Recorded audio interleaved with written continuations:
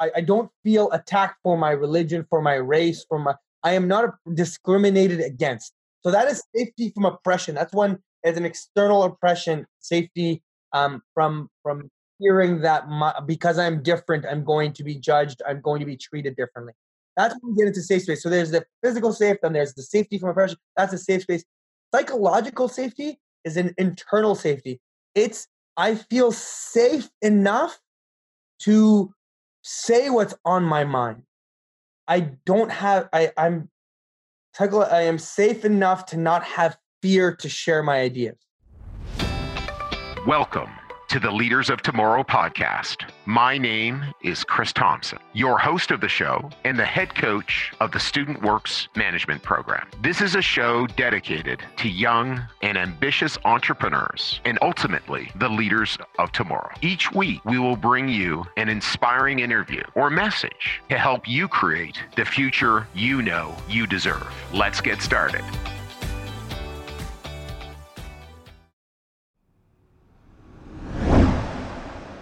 Hey leaders, I am really excited. This is the first time I've ever invited someone separate outside from the Student Works family into the Leaders of Tomorrow podcast. And today you're going to be meeting a gentleman by the name of Fahad Al-Hattab. And he is absolutely an incredible person, an incredible leader, a speaker, a trainer, a consultant. And this conversation just ran by. He is, really in the exact same space that I am, and this podcast is, our Student Works Management Program is building 21st century leaders through community impacts. So that's his space. His email is fahadspeaks.com, his website, FAHDspeaks.com. Just a little bit of background. He speaks to over 70 schools. He does all sorts of corporate retreats. And one of the things we really dug into, and as a way to hear about leadership, to hear about how do incredible teams, he calls them unicorn teams, how do billion-dollar businesses get created? Well, they get created by incredible teams. And he looks at his corporate retreats and he says, why were camps magical? Well, camps are magical based on some things that happen at camps. And those things can happen in our organizations. Those things can happen in our businesses. And so we spent a bunch of our podcast talking about that. I know you're going to love it. Like, I really recommend grabbing a pen. He covers a whole lot of stuff. We dig into a lot of stuff, far-ranging topics, and it's really powerful. So thanks to Fahad to spend a chunk of the morning this morning with me and contributing to our young leaders. And speaking to our young leaders, again, if you know someone who is looking to really develop in their leadership, really make major strides moving forward into the future, please refer them to our program. You can send an email at chris@leaderspodcast.ca. And you could also go directly to leaderspodcast.ca/apply. Okay. So thank you very much. I know you're going to love this podcast. And again, thanks to Fahad for jumping in and contributing to our listeners. Leaders, I'm really excited to have Fahad here. Thank you very much for joining us. I know you, before the podcast. Thank you for joining us. Yeah, thank you for having me. Yeah, and I know just before we were just talking, and you've just had an incredible busy summer running corporate retreats. You've got another one, this weekend, and I just, thank you for making the time today around your schedule. And I know as well, coming up this fall, you're going to have all sorts of students and young leaders that you're visiting across Canada. And funny story. We got connected, and it's literally, and I like to say this, it's like we're in the same pod. Leadership and development and community enrichment and making a difference in the world. Like, these are all values that we share. And I'm just so excited. You're the first person who isn't a Student Works alumni on our program, and you're here for a reason. So thank you. Thanks for having me. I'm excited. I'm honored to be the first. All right. So hopefully I'm able to share a few thoughts and ideas that can take your leaders along the way. Well, I 100% know you will. So why don't you share your start? What and just what got you going in the direction you're going? Mm-hmm, mm-hmm. Yeah, a lot of my start, I think, came in my time in high school. If I can go back there, and even just before then, I recall one of the stories that I recall. One of the stories that I tell fairly often is, in grade 8, we'd been in Canada for maybe 6-7 years. We just I came to Canada fairly young, but we were getting settled. Family was getting settled. We started really growing in the community here in Ottawa, really understanding it. And I had a phenomenal principal. That was there for our elementary school. And I remember at the end of grade 8 graduation, she pulled me aside and she was just giving me a few nice words. Say, "Fad, I'm proud of you, proud of how you're getting involved, playing sports, you're doing all this stuff." And she kind of set up a bit of a challenge for me and one of my buddies there. And she said, "Fad, I want to challenge you to come back to this community and continue helping out." And the community she was referring to as Lower Town community in Ottawa, Lower Town, Vanier, are the highest, are the communities with the highest density of low-income housing. Yeah. They're difficult communities, Yeah. and a lot of new immigrants will end up there. A lot of families who are struggling were there, and that's where we were. And so she kind of set up this challenge for us. And I remember at 13, I always, the conversation you're having in your head when an adult has challenged you to come back and help out, you're like, "Listen, I'm 13. Like I don't have much to help. What am I supposed to do to help out?" Yeah. Also, and to be honest, it's also this thought of it's up to rich people to help out, right? Like, that's it. Rich people give charity, and I get from charity because we're poor. We didn't have a lot, and so I remember thinking oh yeah, and again, when adults speak to us as teenagers, we nod our heads and we go, yeah, awesome, right? We have our little filler words. I remember just kind of brushing off the conversation, thinking okay, but I'm trying to make it to the NBA, so I'm going to focus on my basketball career. I'm going to focus on chasing after girls. I got stuff to do. And I went throughout high school, and got a little more involved in high school. I was attending the Boys and Girls Clubs of Ottawa and community center. At the community center, I was getting involved, playing sports, coaching a bit of the younger. Just started getting involved as a bit of a youth worker. And in grade 12, my buddy calls me, who I was with in grade 8, whose principal gave us a challenge. He calls me randomly, grade 12, during one lunch period. I'm sitting down having some food. Food. You have food with the exact same group of friends every time in high school, right? You have your little gang, you have your little squad, right? And sitting down having food. And buddy calls me, and he's he went to a different school, high school. And he says, "But do you remember the challenge our principal gave us?" And I was like, "We went to different high schools." Yeah. I was like, "I don't know, what principal are you talking about?" And he's like, "No, in grade 8, he gave us this challenge, come back to community, help out." And I remember thinking, I was like, yeah, I did my 40 hours of volunteer work. And I helped out. I did it. This is it. This is right. It was 40 hours of work. That's free labor, right? Child labor. I remember we used to complain about it, right? We used to, all the jokes, man. And I was like, "Man, I've already helped out." He said, "No, I have this idea. I want to start this camp for the kids in the Lower Town community." And I remember, again, I remember just talking to him, saying, "Man, first of all, you're crazy. Yeah. What parent in their right mind going to drop off their kids to two 17-year-old brown guys?" It's just "Fad, you're being racist to yourself." I said, "Maybe, maybe I am, but I wouldn't trust myself with these kids." Right. And he's like, "Well, you're volunteering with the Boys and Girls Club." He was working at some City of Ottawa camps, and he's like, "We could do this 1 week long March break camp, just day camp, and have fun with it, and just give them a phenomenal experience."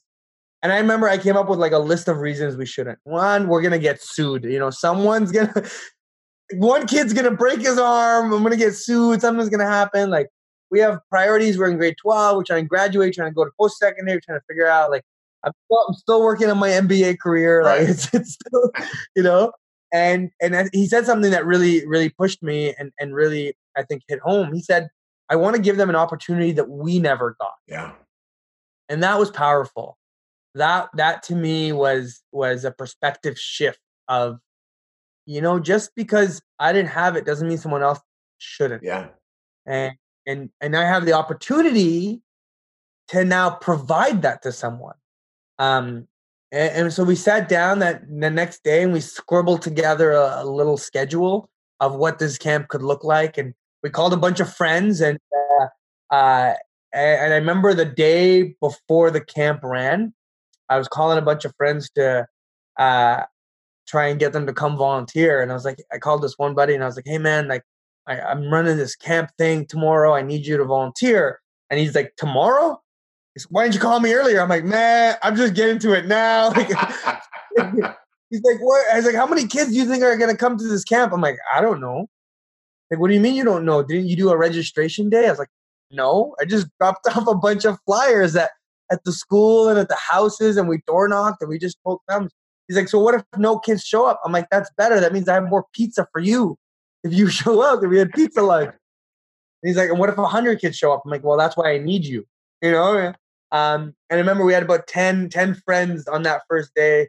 And the visual there, we were just kind of standing there ready to receive these kids. It was almost as if we were like the Avengers. Like I can just, and we didn't have no staff shirts on. We didn't we were at a school running this camp and we were a bunch of teenagers from high school. And I think back to it now and I remember how I used to dress too. And I was like, ooh, I don't know if that was the most inviting. Yes, exactly. But I remember the first kid that came and we had 20 kids that came to that camp. 20 kids. And it was, I tell this story because I think it was life altering and it was life shifting because it shifted something in my mind that said, hey, if you come up with an idea, you can actually make it a reality. Yes. And it doesn't actually matter if you're poor, if you're rich, or if you're, it really doesn't. If you have an idea and you have a few friends that you can call on the phone, you can make a lot of these things a reality. And that was the launching pad for me. We ran that camp for 5 years. We raised over $40,000. We helped over 250 families. And that launching pad, that group of friends who came out to that camp was the same group of people that we started doing fundraisers for the Boys and Girls Club, for Children's Wish Foundation, for Youth Ottawa. All these fundraisers that we started doing over the past 7 years after that, right. That raised a combined total of almost $1.2 million for charity. Wow. And it started off from this little camp that had 20 kids. Yeah. That was honestly just like, we could put them in a school, played basketball, played dodgeball, and fed them lunch. Yeah. And it was such a phenomenal experience. So that really was a start off of entrepreneurial in a different way, in the sense of finding a problem and solving it. Because I truly think that's what entrepreneurs do. Whether it's using business or charity or social enterprise or a mix of everything, or even social policy, but it's identifying a problem and fixing it with the minimal resources that you do have. And I think that's what taught me, and that's what got me to where I am today. And as my friends would joke, they'd say, "Bud, you used to run camp for kids. Now you run camp for adults." I'm like, that's actually exactly what I do. Well, yes. What I see is just kind of, like you said, a vision, a commitment, enrolling your buddies and your friends, and then really having no clue. Like you said, no dress, no structure, no plan, none.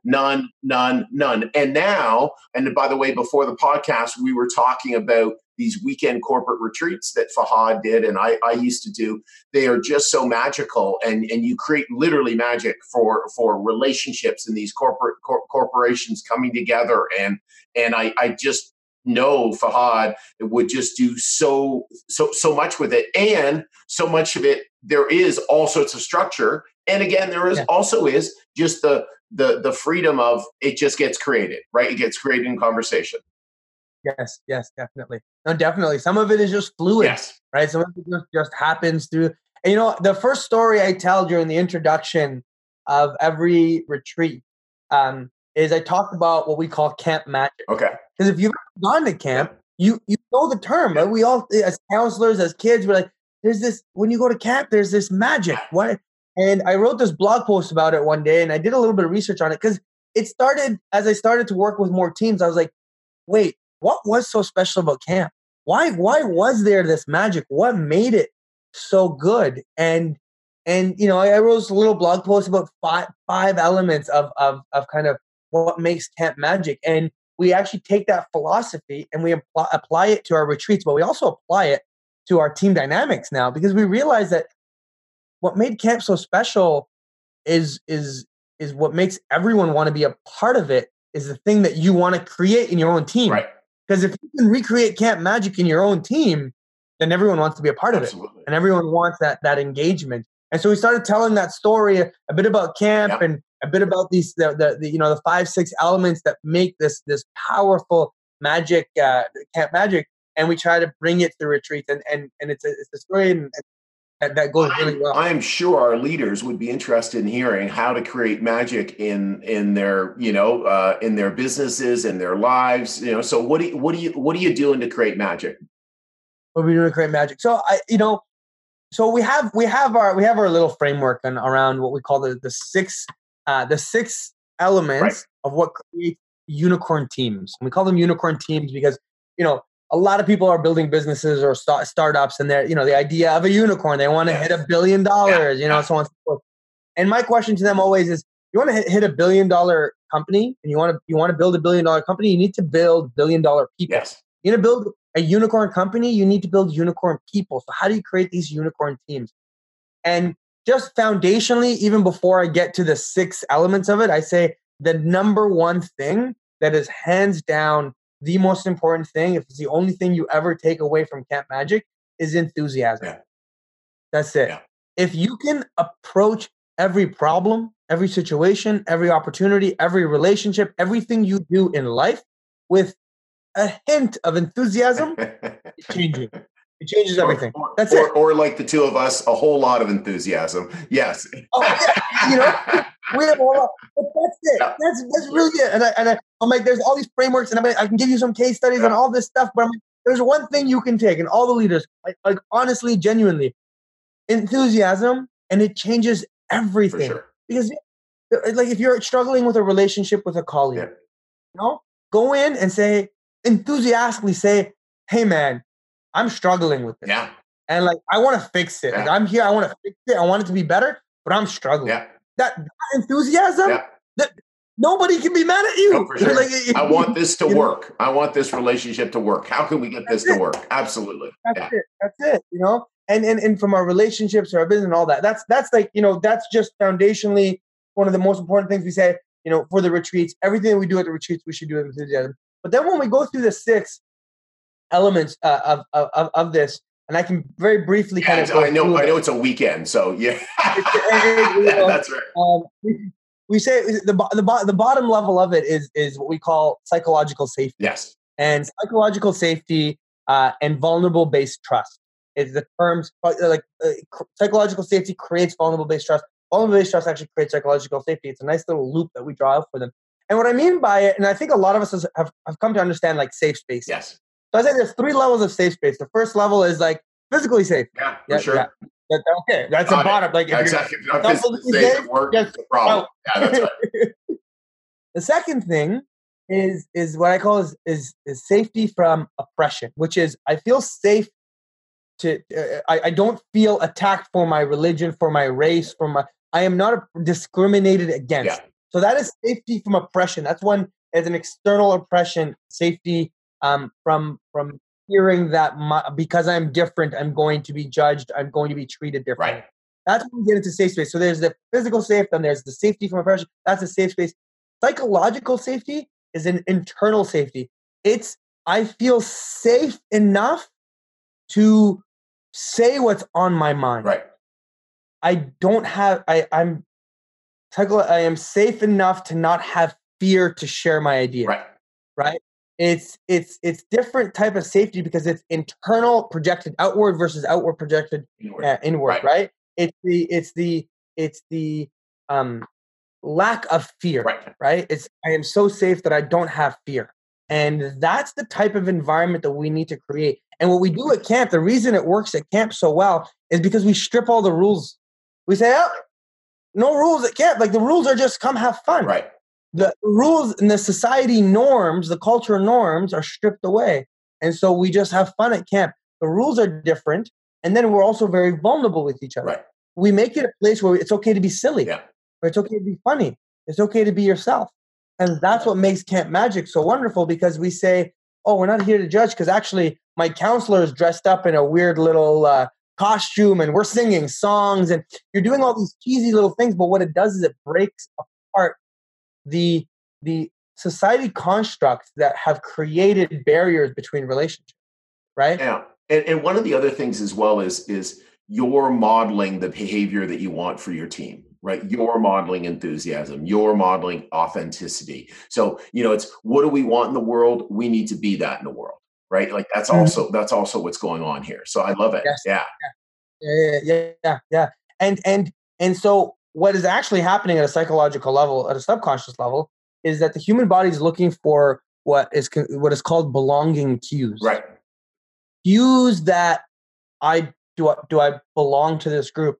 Is this group safe? Mm-hmm. Is there a future with this group? Right? And belonging cues are very subconscious, and they start immediately when we look at the person. We say, "Hey, do I fit?" Then the first interaction, to the level of enthusiasm, level of energy, and then little things that they say, or little actions that they have.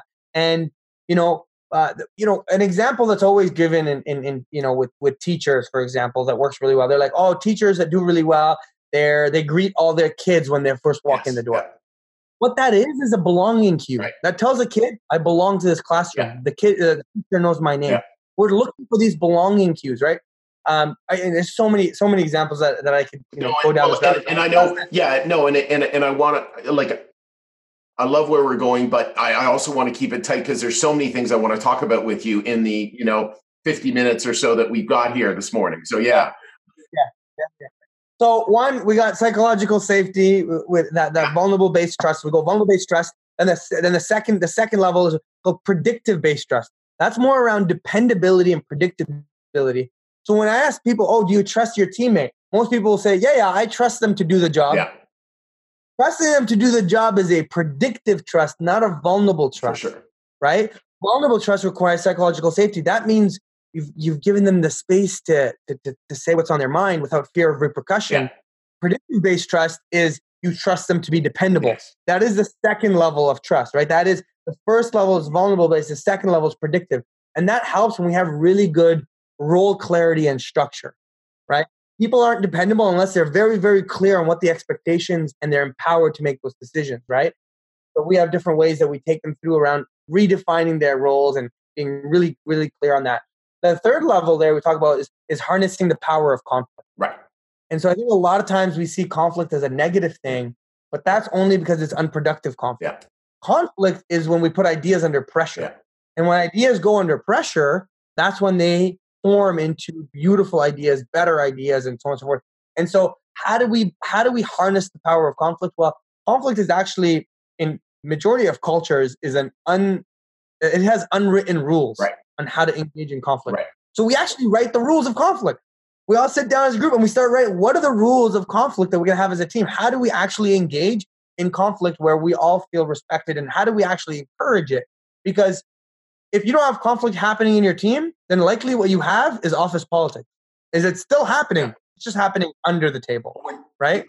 Also, as well, your business, people don't care. One of the things is if there's no conflict because I just don't care. Like I'm just getting a paycheck. I'm not really trying to grow. I don't believe in the mission of the business, right? So I'm not. It's this, not a safe space. So conflict, and again, for our leaders, it's good. We need structures so that we can have it safely. We can have it and see it as, and really be in a discovery of, well, Fahad, why do you feel the way you feel? Because maybe I'm not seeing something. What's going on? Because you see it differently. Help me.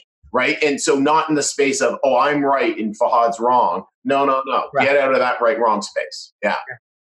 Not a combative conflict, but a very dialogue-based conflict. And even then, I got a lot of CEOs when we discuss conflict, they say, well, Fahad, I've given them the opportunity to conflict. Right. And I'm like, the opportunity to conflict is different than a structured engagement of conflict. Pixar does these beautiful brain test sessions where they do them 12 sessions. They have to rewrite. Pixar almost rewrites its stories 12 times.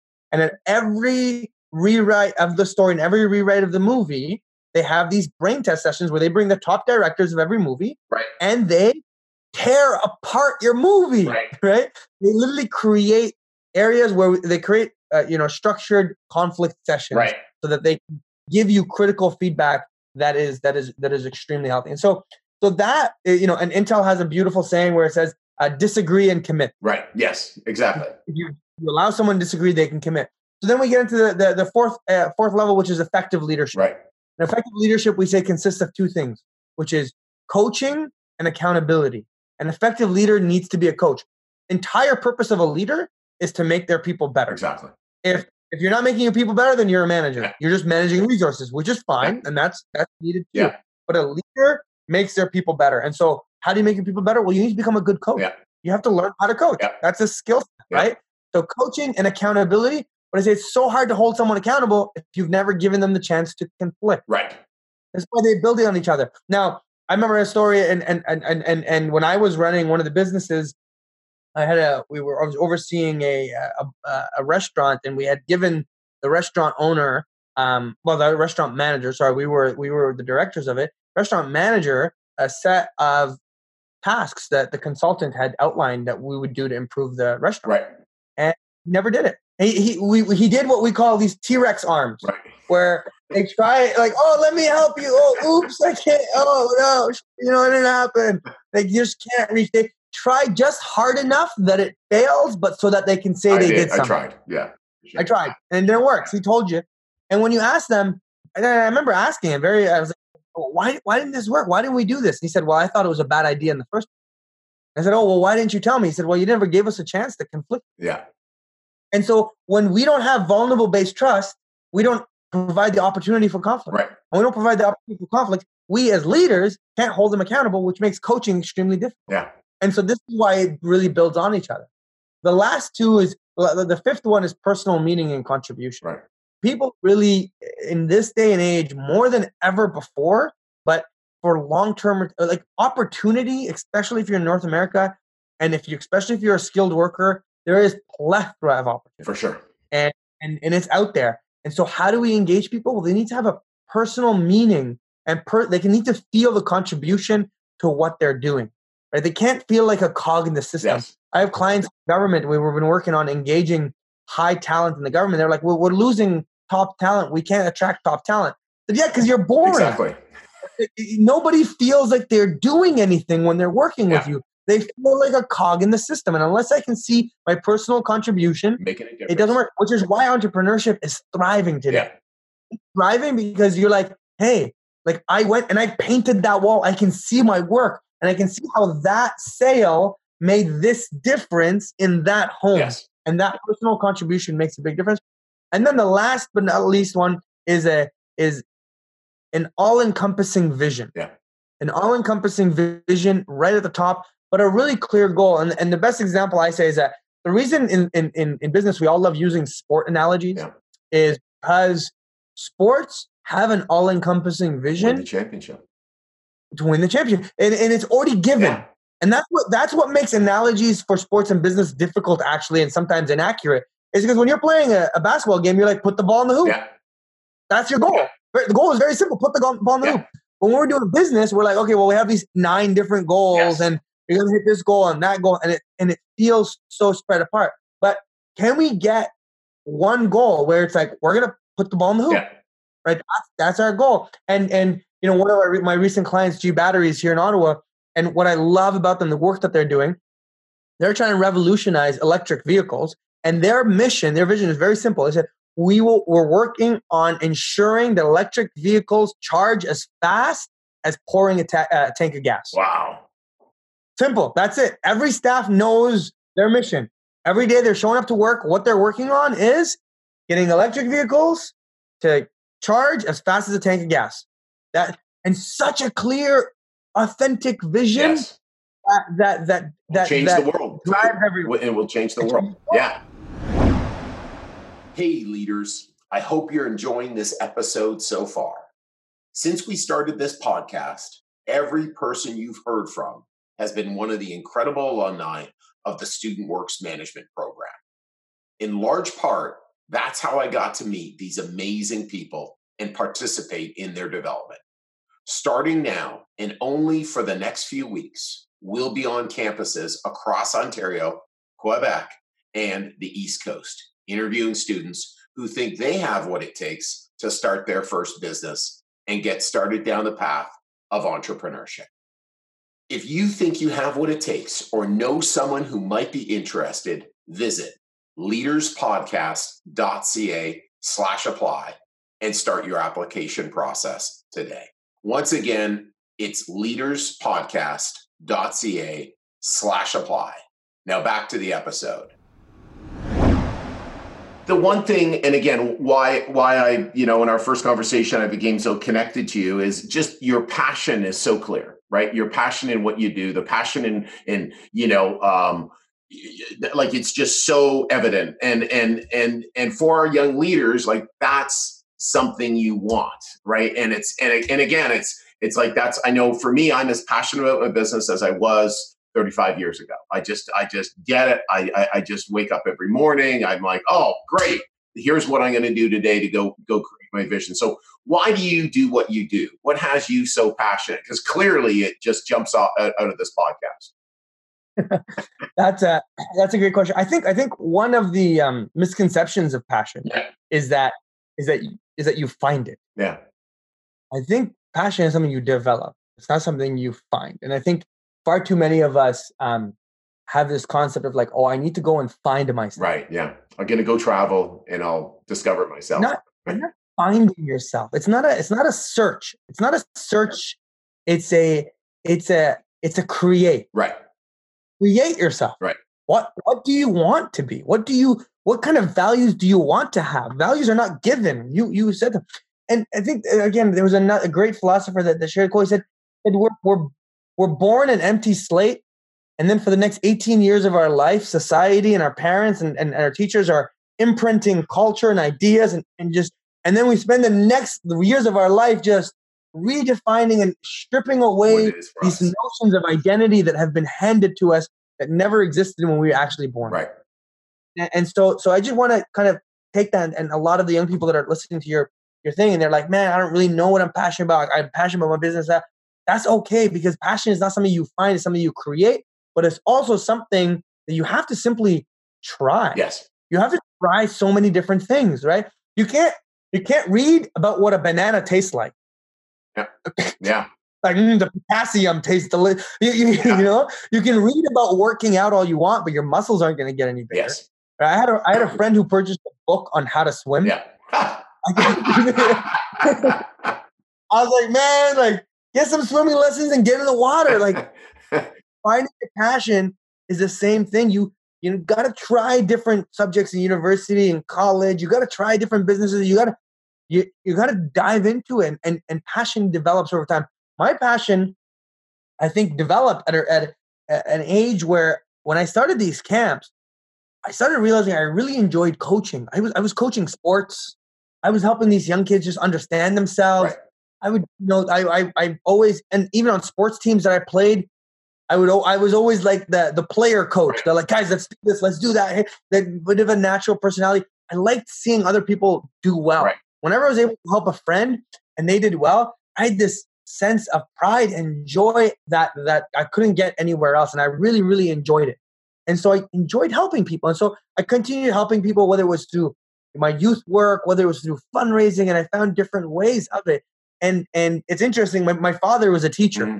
The teacher, then became principal, and he worked in educational reform back in Kuwait, where we're from, before we came to Canada. And so, I was taught by a teacher. And so I kind of naturally took on as a teacher, but I didn't want to go the formal route of teaching. Right. I liked coaching. I liked helping others. And so that eventually developed, and I was always asked to public speak. I was like, can you come do this speech for us, Pat? Or we'd love for you to share this story. And it kind of developed. And today as a speaker, I travel across Canada, and we're even looking at some work in the US and so on and so forth, which is exciting. But I didn't wake up and, I wasn't saying, oh, I wanted to be a speaker. Right. I wanted I wanted to coach people. I wanted to train people. I wanted to help people become better and empower them, because I was empowered at a really young age, and I'm a big learner. And I can take what I learn very quickly and provide it to other people, whether it's through experiences, through my research, or so on and so forth. Right. And so I find my passion developed over about a 7-8 year period, but it honed in on one thing that I really enjoyed, which was just helping people, empowering people to take ownership of their life. And that's what like self-leadership really started off at. Right. Because one of the things that really jumps off the page for me, in meeting you and having the conversations that we've had, is you've got just a really great base of skills and habits and charisma and powerful speaker. So how did you develop those habits? How did you develop those skills? Mm-hmm. I guess a couple things, I would say. 3 things I could share. 3 things. The first thing was I was always an avid reader. Right. I loved reading, and you know what? Even these days, I listen to more books than I read. Hands down. Yeah. I'm in the car far too often. I'm traveling far too often. I don't read as much as I'd like. I feel like I consume differently. But Audible, it's there. Yeah. And so I'm going through, 15, 18 books a year. I'm not crazy. Some people are like, I do a book a day. I'm like, that's insane. I don't know what else you're doing. I don't know how you can consume it either.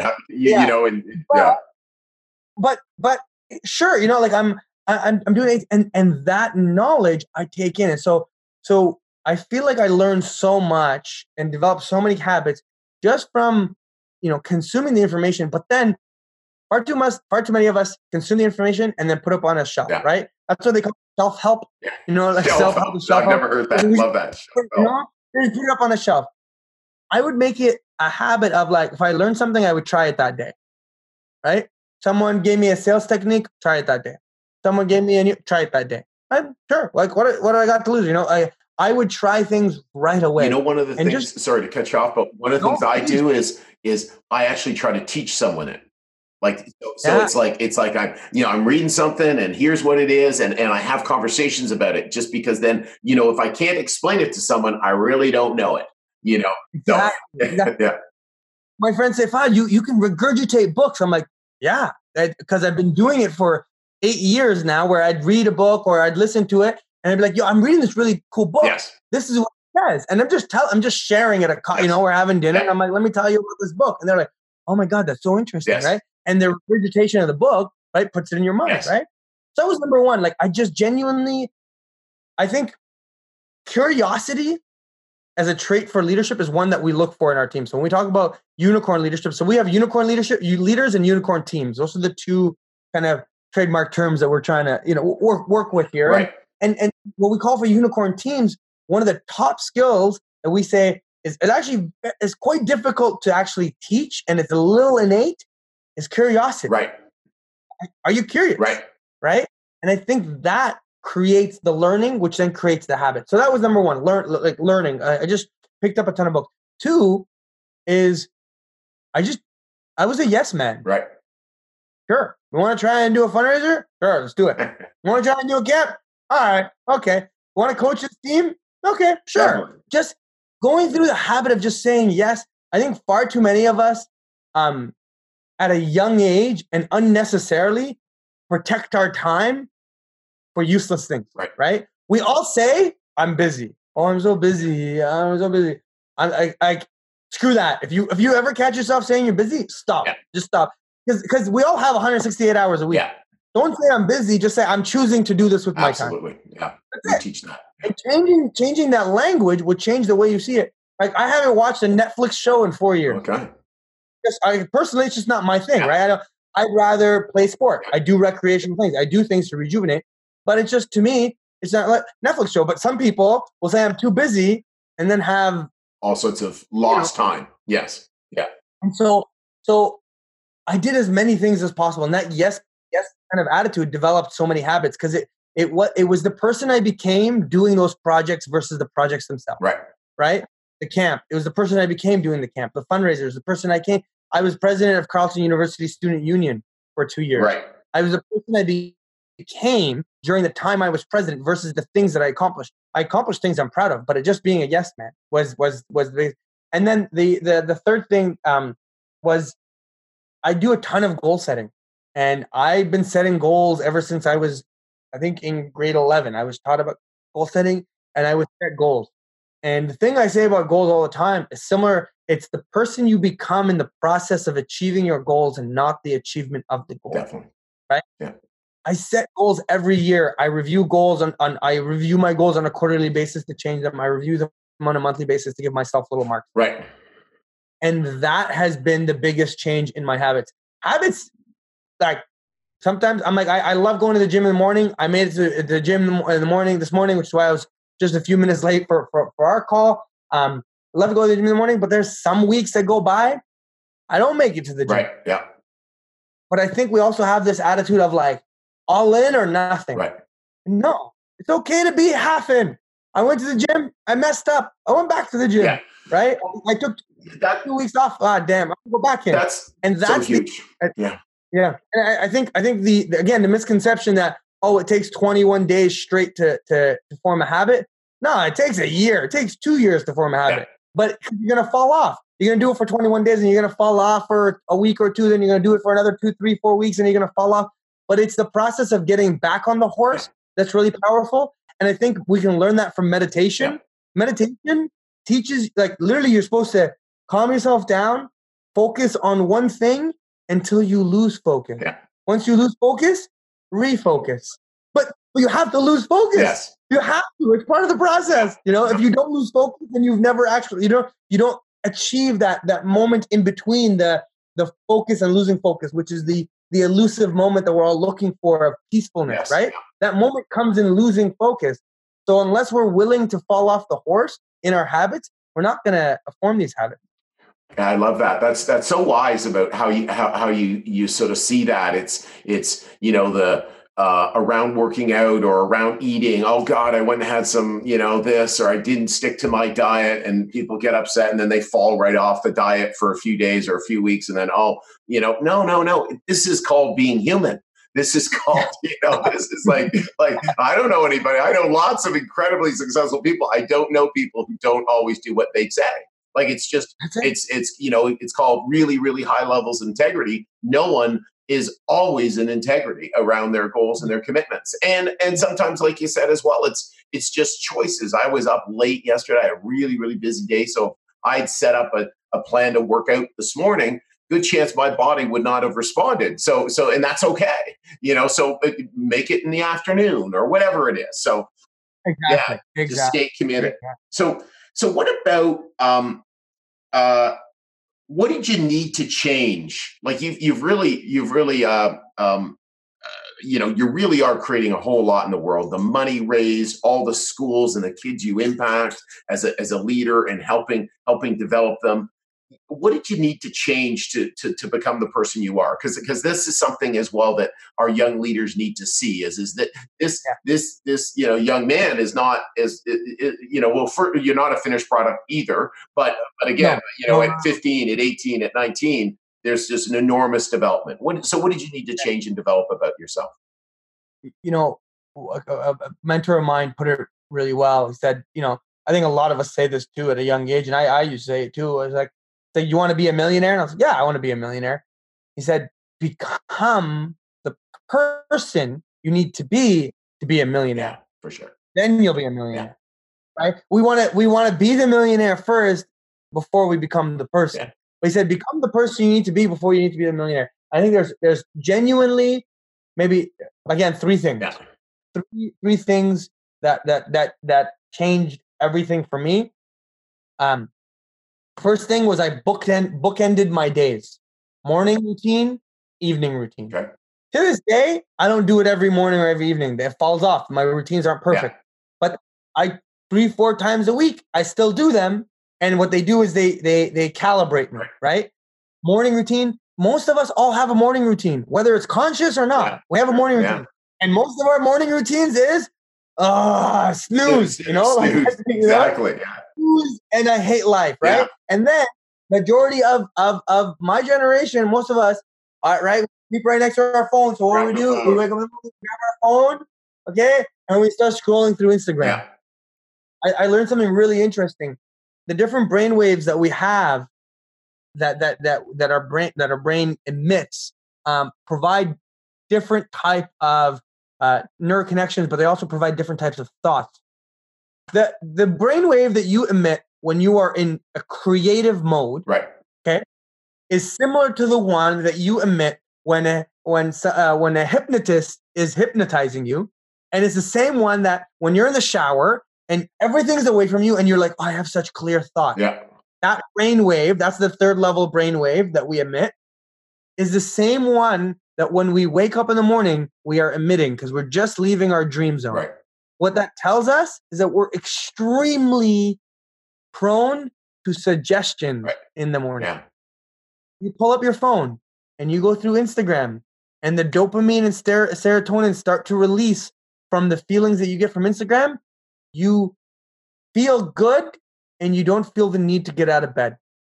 It is so psychologically damaging for us to the first thing we do is we grab our phone and start going through Facebook and Instagram because you don't want to get out of bed at that point, right? And then you put the phone, you snooze, you wait another 10, 15 minutes, 20 minutes, and the beginning of your day is this mess. So I created a morning routine that just involved getting up a little earlier, that involved I'm going to take a shower. Then I'm going to read one page of I love the Daily Stoic. The book has one page of stoicism a day. Just read it to anchor my mind. I recently bought the 5-minute journal. Okay, yes. That some people have extremely recommended. It takes 5 minutes in the morning to just journal. And if you're like me, you don't know what to journal about because I'm like, I don't know. I have too many. I don't know what to write about. They just give you guided questions like, what are you grateful for? What do you look forward to doing today? Little things that just anchor you. So I got a really good morning routine and a really good evening routine that just shifted my entire day. Yeah. Now I wake up with a win. And in the first hour of my day, I own it. And then the rest, I feel like a king for the rest of my day, right? Because you're waking up in such a positive, good energy mode, and that's what gets me going. So that was the evening routine was also about going to bed properly, taking away distractions, reading a bit before night, again, to recover that. So that was the first thing, as I realized that bookending my days was a big thing. The second thing was I genuinely started making health a non-negotiable. Yeah. I think far too many of us negotiate with our health. Yeah. That's just it. We negotiate with our health and we negotiate with ourselves. We say, it's okay if I'm a little, I'm not healthy or I'm just another bad meal here. Yeah. And I think part of it is a lot of us genuinely don't know. Yeah. Genuinely don't know. Easy example, Subway cookie is 300 calories. All right. Most of us don't know what a calorie is. Most of us don't understand 300 calories.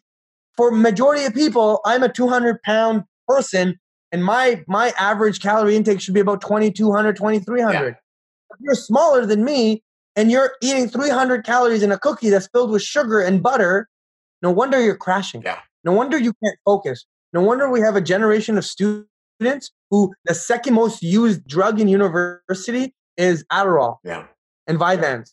Focusing drugs, ADHD drugs. Why? So that they can focus because they're on sugars, they're on caffeine, they're on this, and then they say they can't focus. I get that because we're negotiating with our health. I just made it a non-negotiable in my life. I work out no matter how busy my day is, and I eat healthy no matter how busy my day is. It's because the only game piece we have is this body. Yeah. We're playing this game of life, and we got to, we want to make more money for sure. Yeah. We want to impact more people for sure. We want to achieve your goals for sure at the sacrifice of your only game piece. Yeah. If you lose this game piece, it's gone, right?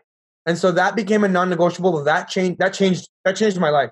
That changed everything. It just became such an anchor that it's like, that's it. Yeah, I still eat bad meals every now and then. I still have chocolate. Yeah. I'm not saying I don't, but it's the overall, right? It's the overall non-negotiable of how important your healthy energy is. And then the last thing I did that changed my habits was I started being writing down my goals, but I started being accountable to my goals. Right. So you write this lofty goal of what it means. What do you want to be in 10 years? Okay. What does that mean in 5 years? Okay. What does that mean this year? Okay. What does that mean this month? Yeah. What does that mean this week? And what does that mean today? I started breaking my goals down to daily or weekly actions. Right. And so we call them lag goals and lead goals, right? Yeah. Result-based goals versus behavior-based goals. A behavior-based goal changed everything for me. I have a little app that just says, did you work out today? Did you eat healthy today? Yeah. Did you read for 15 minutes today? Right. Did you the little habits that I want, and sometimes it's no. But the fact that it asks me, did I do it, changes my own accountability to myself. Right. Those were the 3 things, and genuinely those things changed my life, changed my all the opportunity I had and everything. Well, I love the one thing I'm going to jump back to is you talked about, hey, you wanted to be a NBA basketball player, and so I'm a huge fan, but we really need to think about ourselves as athletes. Like we really do. Yeah. Like that is the so again, how are we sleeping, how are we eating, what are we putting on our body, like that is what. If you look at Kawhi Leonard, there's just an incredible regimen about what he does to perform at that level. So what are you doing to perform at a really high level? So I have a lot of the same beliefs and thoughts. And again, what am I putting into my mind? What am I putting into my body? And again, it's not 100%, and it's really good. And I'll see as well. I'll see all of a sudden, hey, wow, I haven't been doing as well. After Cancun, a little bit too many desserts or something. I'm at the weight that I just don't go above it, and it's like, okay, dial it back down. And it's just like not okay. And most people go, what are you talking about, Chris? You're not overweight. You're not this. You look great. That's okay. It's like that's where if you don't have that line, then that's where it just totally drifts off, and all of a sudden it's you've got a porch that you've built. Exactly. And Chris, what describes that? So I said one of the first things that we look for in leaders with our unicorn leadership was curiosity. The second thing was standard. Right. Yeah. Standards. You simply raise your standards. That obviously people are looking at you like you're not overweight, and you're like, well, your standards are off. Yes. Yeah. Yeah. That's it. Like what is off with your perspective right now is that your standards are extremely low. And I feel in society that we either form our standards based on the people around us. Right. So you either are willing to lower your standards or change the people around you. Because I think if you're able to raise your standards and then be around people with that high of standards, that's what makes a difference. Yeah. I think standards is an unspoken about powerful thing for your young leaders, for your business owners. Absolutely. Simply hold yourself to an extremely high standard, and your decisions will just start to evolve. Yeah. Right? You'll start to ask, wait, is that decision actually within my standards? Yeah, exactly. Is that leading in the direction that I want my life to be? Right. Again, what you talked about earlier, this is what I want my life to be. And, maybe and what I want to be, thinking about, the day before I slide into home base and get out of this world. And then, am I aligned? Am I doing what I want? Am I making the contributions I want, et cetera? And like you said, so much that is who I am, who I'm being. So, well, I can't believe how much we've covered in such a short period of time, and I know I'm sort of got an idea in terms of how long I want to spend with you this morning. And you were just so amazing, and I knew you would be. And thank you. But so I've got one of the things I'm just going to talk about at the end is just how people can reach you and stuff like that. But one of the questions we always ask on this podcast is, when you think of a leader of tomorrow, what do you think of? When I think of leader of tomorrow, I think of what the term fluid leadership. I think there's a lot of styles of leadership. There's a lot of different ways to go about leadership. I think the most powerful leaders are the ones who are fluid in their style. They're able to adapt to different individuals. I think we used to see leadership as a big group thing, an individual leading a lot of people. I think leadership is an individual leading a lot of individual people collectively. Right. Because leaders, everyone is led differently. And so leadership fluidity allows us to have different styles of leadership. And I think the golden rule is unfortunately wrong, where we say we should treat others how we want to be treated. I think that's wrong because it misses the point. We should treat others how they want to be treated. Exactly. I think the most effective leaders are the ones who have really strong leadership fluidity, where they can flow between leadership styles, where they can pass the leadership baton and get it back. And and flow through that. And that fluidity, that adaptability, there is the adaptability quotient that is now more spoken about, right? So we have emotional intelligence, we have IQ, intelligence quotient. We're having an adaptability quotient. How adaptable are you as a leader? Because the pace at which our world is changing will not let anyone survive if they don't have adaptability. You will not be an effective leader if you cannot adapt at because the pace of change is accelerating exponentially. Yeah. It's not slowing down. There's no marginal return on change. It is exponentially changing. What was okay 100 years ago, and if you had a certain style of leadership 100 years ago or even 50 years ago that could carry you through your career, that does not work today. You can't adapt. We're seeing phenomenal leaders just fall off the wayside because they can't adapt. Yeah. And part of it is as well as is just seeing it as a willingness to adapt. Like, because it really isn't, I can't, our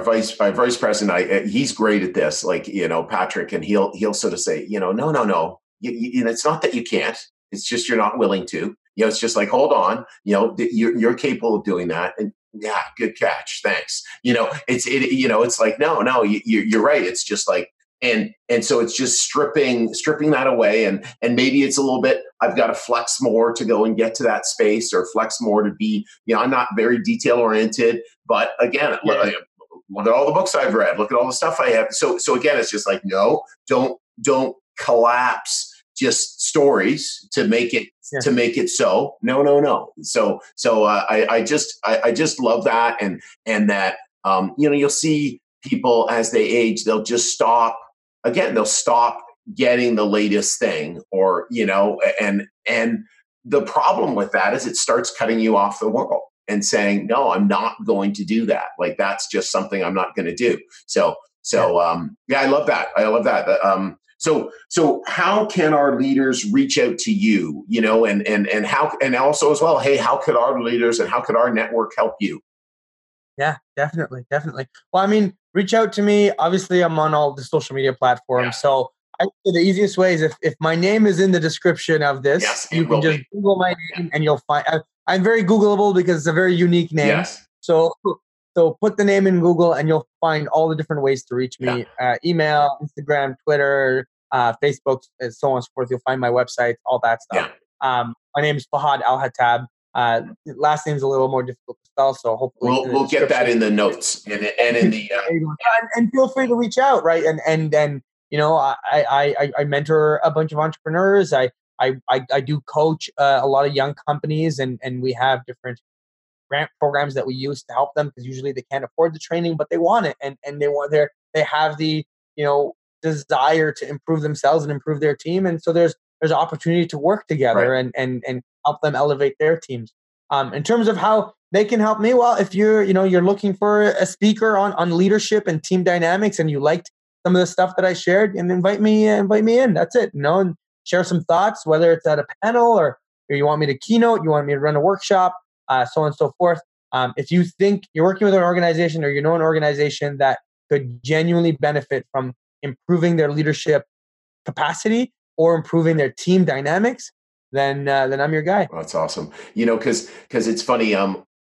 We're looking to have the podcast reach out to more and more, young leaders to hear what we're about, and to make a contribution to the greater world. As both of us are so connected to that. And the one group is existing operators, but a huge group of people who listen to the podcast, because I get message from them, are incredibly successful alumni. And a lot of them are running really successful organizations, or senior in really successful organizations. So I wanted to get that in for you, because again, the way the world works is the more we contribute, and we contribute with just a sense of just throwing it out there, the world comes back. And again, I reached out to Fahad, and it was just like, yeah, how can I help? And that's just who you are as a leader. That's who you are as a person. And again, I look forward to continue our relationship. And again, when I'm in Ottawa, maybe I can take you for lunch or whatever. I used to have a little bit of a hoops game, but my boys will let you know, not so much anymore. not so much anymore. Thank you so much, Chris, for having me. It's honestly an honor. It's fun to have these conversations, to share, to learn about what you're doing, and be able to speak to your leaders, to your alumni, and you've built a phenomenal organization, a phenomenal company there, and I think anyone who's a part of this should be proud of the skills and the development they're going through. I think it's quite something. Awesome. Okay, well, hey, best of luck this weekend. Go create some more magic. Awesome. Thank you. You betcha. Okay, take care. Bye-bye. Hey, leaders, I hope you enjoyed this episode. By now, you are aware that we work with ambitious students every single year to not only help them run their first successful business, but to further their development as a leader and give them an unfair advantage in the future over their counterparts. It's why starting now and only for the next few weeks, we'll be on campuses across Ontario, Quebec, and the East Coast, interviewing students who think they have what it takes to start their first business and get started down their path of entrepreneurship.